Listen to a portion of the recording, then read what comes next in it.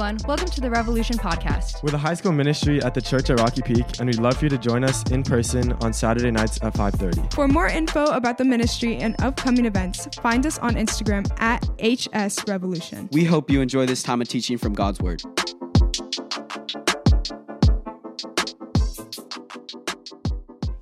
Hey, what's up, Revolution? Nice to see all your smiling faces today. My name is Tim. I'm our high school pastor. I'm super stoked that you're here. I'm up here today. Normally, it's my turn to teach today, but today, actually, I'm going to be introducing someone who's coming in as a guest speaker in just a second. We are starting a new series today. The series, let's go ahead and throw up that slide. It's already up there. Oh, all right. It's called Fulfilled. Right at the bottom says Jesus is greater than. The whole idea of this series is we're going to be looking at people who are in the Old Testament who give us a picture of what God's going to do in the future through Jesus, and how Jesus, when he came, that he ended up like completely filling up what God had promised in the Old Testament. And we're going to see that through some of these different pictures of these people in the Old Testament. It'll be a great way for us to get to know Jesus in a different way, and to be able to answer the question in the back of our minds, why is Jesus such a big deal? That he's more than just a character in the Bible. He is the pinnacle, the top of everything that God is doing. And so I'm super excited for this series, and I am excited to introduce, once again in Revolution, my friend and yours, Mr. Nathan York Jr. He's going to be coming up here. If you don't know Nathan, he was on staff in Revolution for a long time. He led a bunch of different guys through and did a great job with that. He was a student in Revolution at one point. We've known each other going back that far, which is awesome. I don't want to say when that was. I'll just let them imagine. Before you could write on paper. No, I'm just kidding. We are super excited for that. I'm going to let Nathan take it away. Take it away, Nathan. Thank you. Hello. How's everybody doing? Thanks for having me back.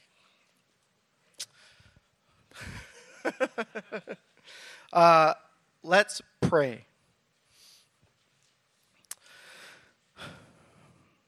God, I just thank you for this ministry. God, I thank you for the thousands that you have spoken to and met through this ministry. And I ask that just continue. Lord, I ask that you be among us tonight, that you use me to speak to these high schoolers, and that you just say what you want to say and push me out of the way, Lord. We love you. In Jesus' name, amen. All right. So, like Tim said, we're jumping into a new series tonight called Fulfilled. And really what we're looking at is the life of Jesus. But we're looking at it in a way that you're probably not used to looking at the life of Jesus.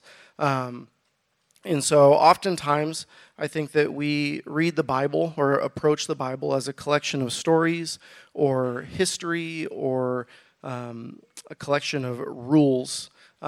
And that's not wrong, but when we only look at it in that way, we tend to miss the whole point, and that all of Scripture points to the author behind it all.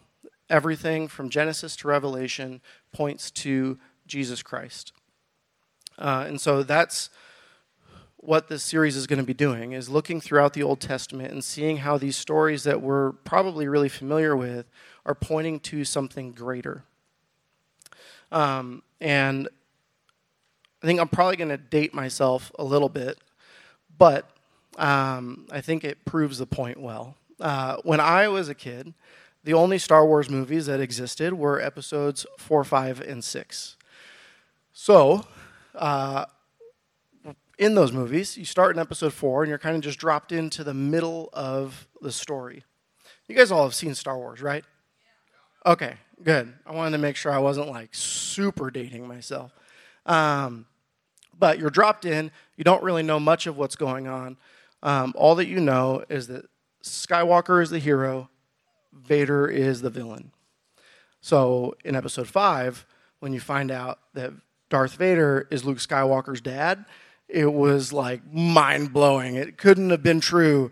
But for probably all of you, actually definitely all of you, episodes 1, 2, and 3 existed for your entire life. And so you probably saw those before you saw episodes 4, 5, and 6. So you already knew that Anakin Skywalker became Darth Vader. So as soon as you heard Luke Skywalker introduced, you're like, oh, know who his dad is. And so the big reveal in episode 5 really isn't that big of a reveal because you already knew it. So I think in the same way, we have that in Scripture, of that we are fortunate enough to live in a time where we can see and know the entirety of Scripture. We know how the story ends.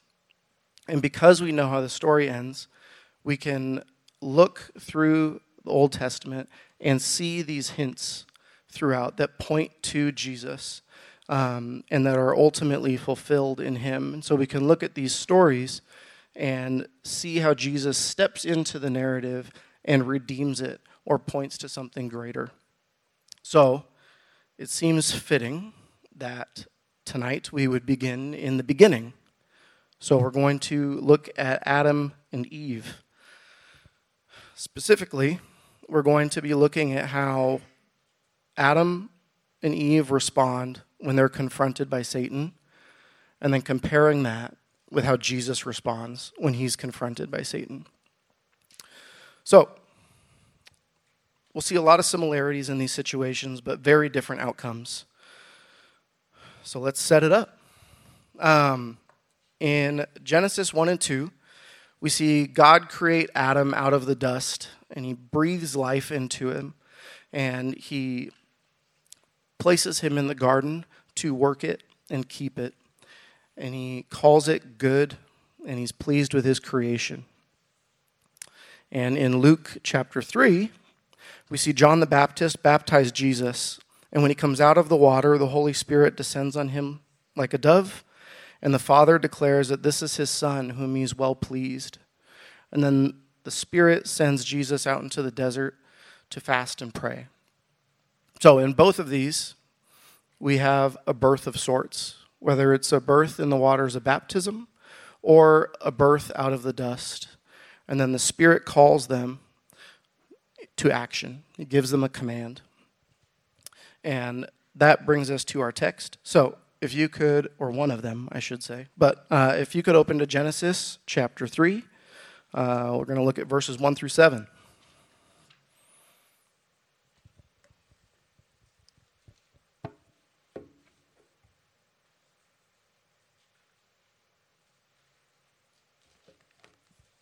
I never realize how much I use two hands until I have to hold a mic. All right, everybody there? It's on like page 2. Verse 1 says, "Now the serpent was more crafty than any of the wild animals the Lord God had made. And he said to the woman, 'Did God really say, you must not eat from any tree in the garden?' And the woman said to the serpent, 'We may eat fruit from the trees in the garden, but God did say, you must not eat fruit from the tree that is in the middle of the garden, and you must not touch it, or you will die.' 'You will not certainly die,' the serpent said to the woman, 'for God knows that when you eat from it, your eyes will be opened, and you will be like God, knowing good and evil.' When the woman saw that the fruit of the tree was good for food and pleasing to the eye, and also desirable for gaining wisdom, she took some and ate it. She also gave some to her husband who was with her, and he ate it. Then the eyes of both of them were opened, and they saw they were naked, so they sewed fig leaves together and made coverings for themselves." So, let's break it down. The serpent approaches Adam and Eve, and not with just a temptation to outright rebellion. He doesn't just come at them and say, "You should eat this fruit because God hates you." He comes at them with a question, and it's, did God really say? And so he questions the commands and the character of God, and he begins to sow doubt. And this is the same lie that we still see from Satan today. It's the same tricks that he's done since the very beginning. Like how many of you have heard that people will say that what was wrong in the Bible was wrong for that time because it was written at that time. It doesn't apply now. We are more intelligent and the Bible is outdated. It's the same, did God really say? Or if we make it more personal, how many of us have heard those lies from the devil of saying, did God really say that his love is sufficient after all the things that you have done? Does God really still love you? Or did God really say that his grace is enough? It's these little questions that he's just trying to sow doubt. So, at first, Eve's response seems like it's spot on, and she's just quoting the command of God back to the snake. But we see that it is actually that she starts adding to it, and that's where Satan sees his opportunity. They don't fully know the Word of God, or they doubt it in some way, and he strikes at that opportunity. They say, or he says, you won't certainly die. God is just keeping the truth from you. And they bite. But as far as Adam goes, it's easy to read through this and kind of remove him from the narrative and say that it was all Eve. But it's probably the part that kills me the most about this verse is verse 6. And it says, she also gave some to her husband who was with her, and he ate it. Like, what? He was just standing there? Like, what was he doing? Like, I've tried to think through this of like, there's this big debate going on between a talking snake and his wife, and he's just standing there.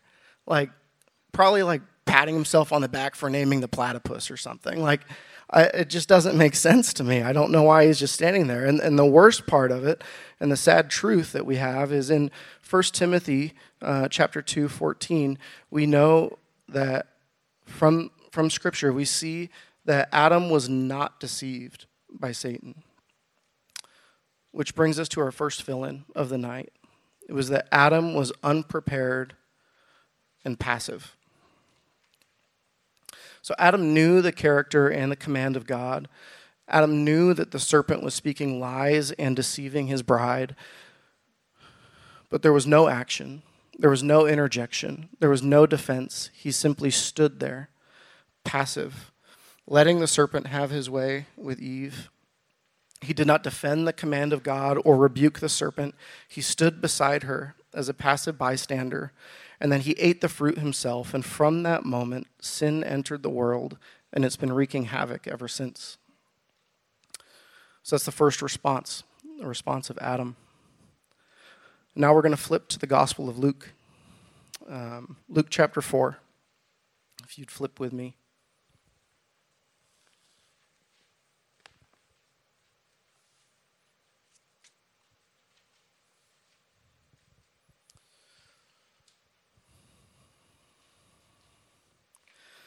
All right, so Luke chapter 4, verses 1 through 13.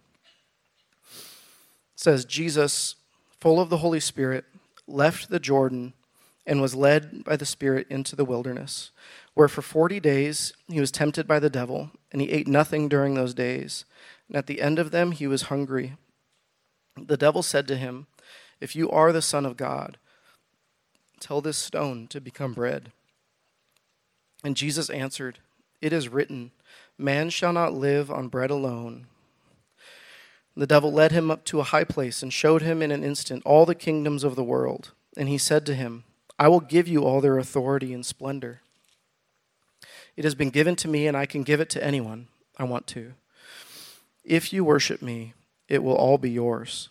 And Jesus answered, it is written, worship the Lord your God and serve him only. And the devil led him to Jerusalem and had him stand on the highest point of the temple. If you are the Son of God, he said, throw yourself down from here, for it is written, he will command his angels concerning you to guard you carefully. They will lift you up in their hands so that you will not strike your foot against a stone." And Jesus answered, "It is said, 'Do not put the Lord your God to the test.'" And when the devil had finished all his tempting, he left him until an opportune time.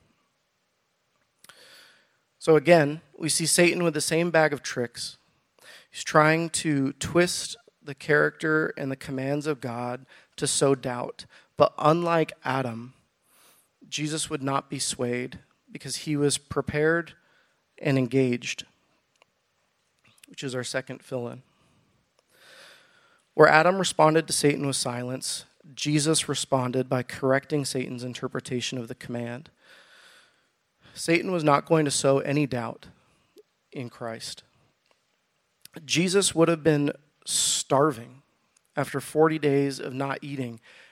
I'm hungry if I skip breakfast. So going 40 days, and the first temptation that Satan comes at him with is again one of food. And Adam and Eve fell on this first temptation. But Jesus withstands when he was way hungrier than they were. They were in a garden full of food that they could have whatever they want. And he was in the desert for 40 days. And he withstands. And it's because he has a higher priority on God's word and God's character than he does his physical needs. So Satan tempts Jesus 3 times, and each one is a powerful way. And if we had the time, I would love to break down each one of these and talk about what Satan's really getting at in each one. But we don't. But Jesus would not be swayed, even though Satan constantly tries to question his identity and authority as the Son of God. He even uses Scripture to try and push back against Jesus. But Jesus was prepared. And I want to note the very last verse here, where he says that Satan left him until an opportune time. Satan doesn't just quit. He keeps pushing. And while he could not sway Jesus, he does start swaying and twisting the religious leaders around him. And I think we all know how that ends. So, to recap both of these responses, both Adam and Jesus had a firm enough grasp on who God was and what God said to not be deceived by the lies of the enemy. But the big difference here is that one of them stood firm to the very end and crushed the serpent's head, while the other stood by and let the serpent have his way with his bride and his offspring. So these 2 responses bring us to 2 destinations. So, first, let's look at Adam. So, Adam's response led him out of the garden and into the desert. Adam and Eve had access to everything that they could ever want. They could walk the garden with God. God had given them commands and tasks to work and keep it, to rule. But there was one thing that God protected them from, and Satan used that and exploited that to sow doubt, and Adam and Eve lost everything. They were cast out of the garden, and the rest of humanity would bear that consequence, which Paul picks up on that in Romans. So I'd like to flip quickly to Romans chapter 5. Because Paul puts it way better than I ever could. So in Romans chapter 5, verse 12, he says, "Therefore, just as sin entered the world through one man, and death through sin, and in this way death came to all people, because all sinned. To be sure, sin was in the world before the law was given, but sin is not charged against anyone's account where there is no law. Nevertheless, death reigned from the time of Adam to the time of Moses, even over those who did not sin by breaking a command, as did Adam, who is a pattern of the one to come." So Adam's response led them out of the garden and into the desert. And in the desert, there is hardship and pain.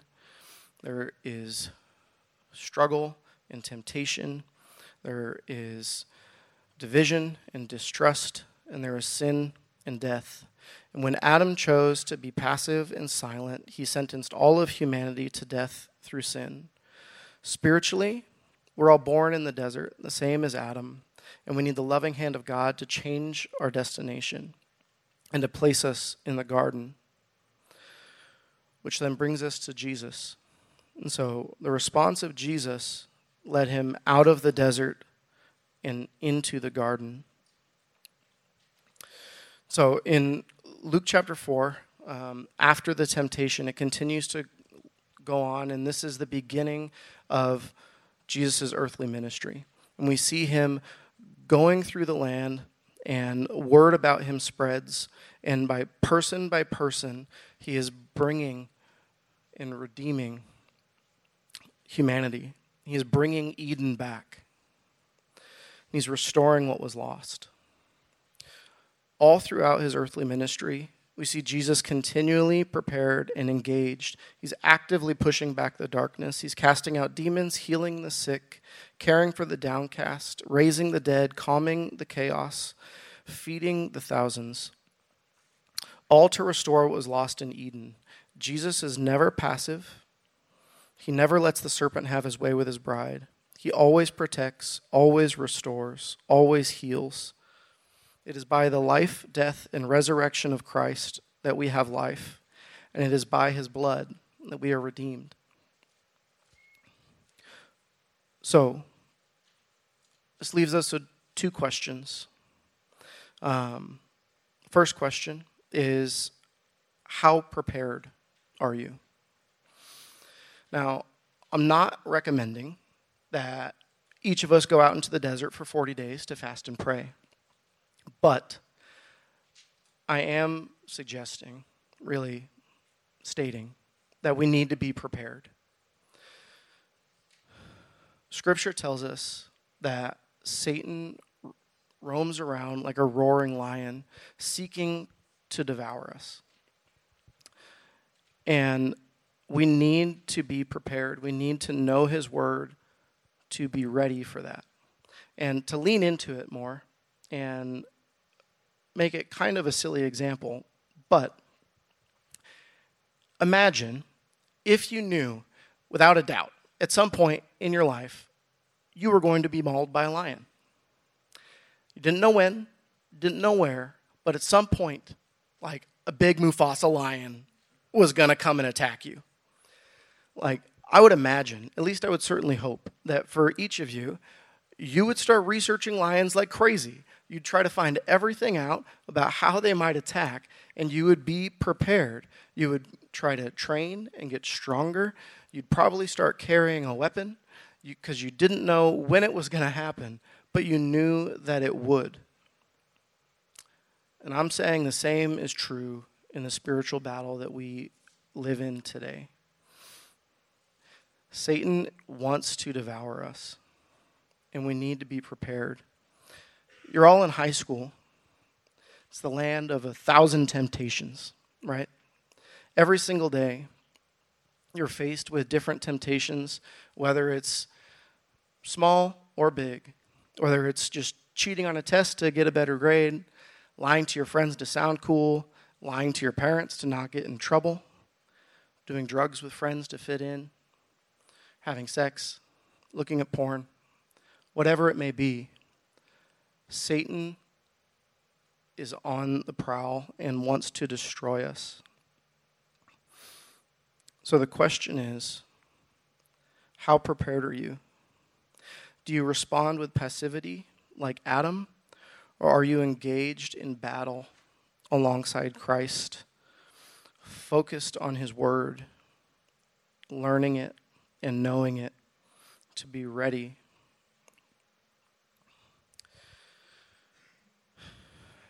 And my second question, which is what we're going to end the night on. And so I'm a little early, but the band can come out. last question is, what is your destination? There's a quote here from a pastor named Dane Ortland. And he says, the alternative to being in Christ is to be in Adam. One or the other, no third option. Every human being alive today is either in Adam or in Christ, and that is the fundamental defining reality about each of us. If you are in Christ, you have been swept up into Eden 2.0, the new creation that silently erupted when Christ walked out of the tomb.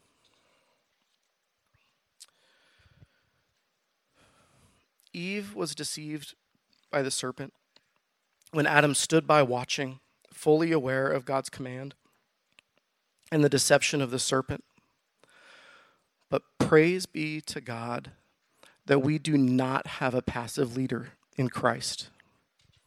He did not just stand idly by and let Satan destroy us. He rose from his throne and he stepped down into his creation, and he allowed us to unjustly crucify him, but death did not hold him back. He rose and brought us life. Death could not hold back our Savior. The tomb is empty and the ancient serpent has been crushed, and we can now walk freely and fully in the love and victory of our God and King because of Jesus Christ, our hope in life and death. So what's your destination? Are you unsure, wandering in the desert, looking for direction? Look to Christ. Are you unprepared, passively just waiting for life to happen? Engage with the Word of God. Wisdom and mercy are found in the words of the King. Are you deceived by the serpent or feeling attacked by the lion? Look to the Lamb of God who has crushed the serpent's head and longs to heal your wounds. Let us daily and continually look to Christ.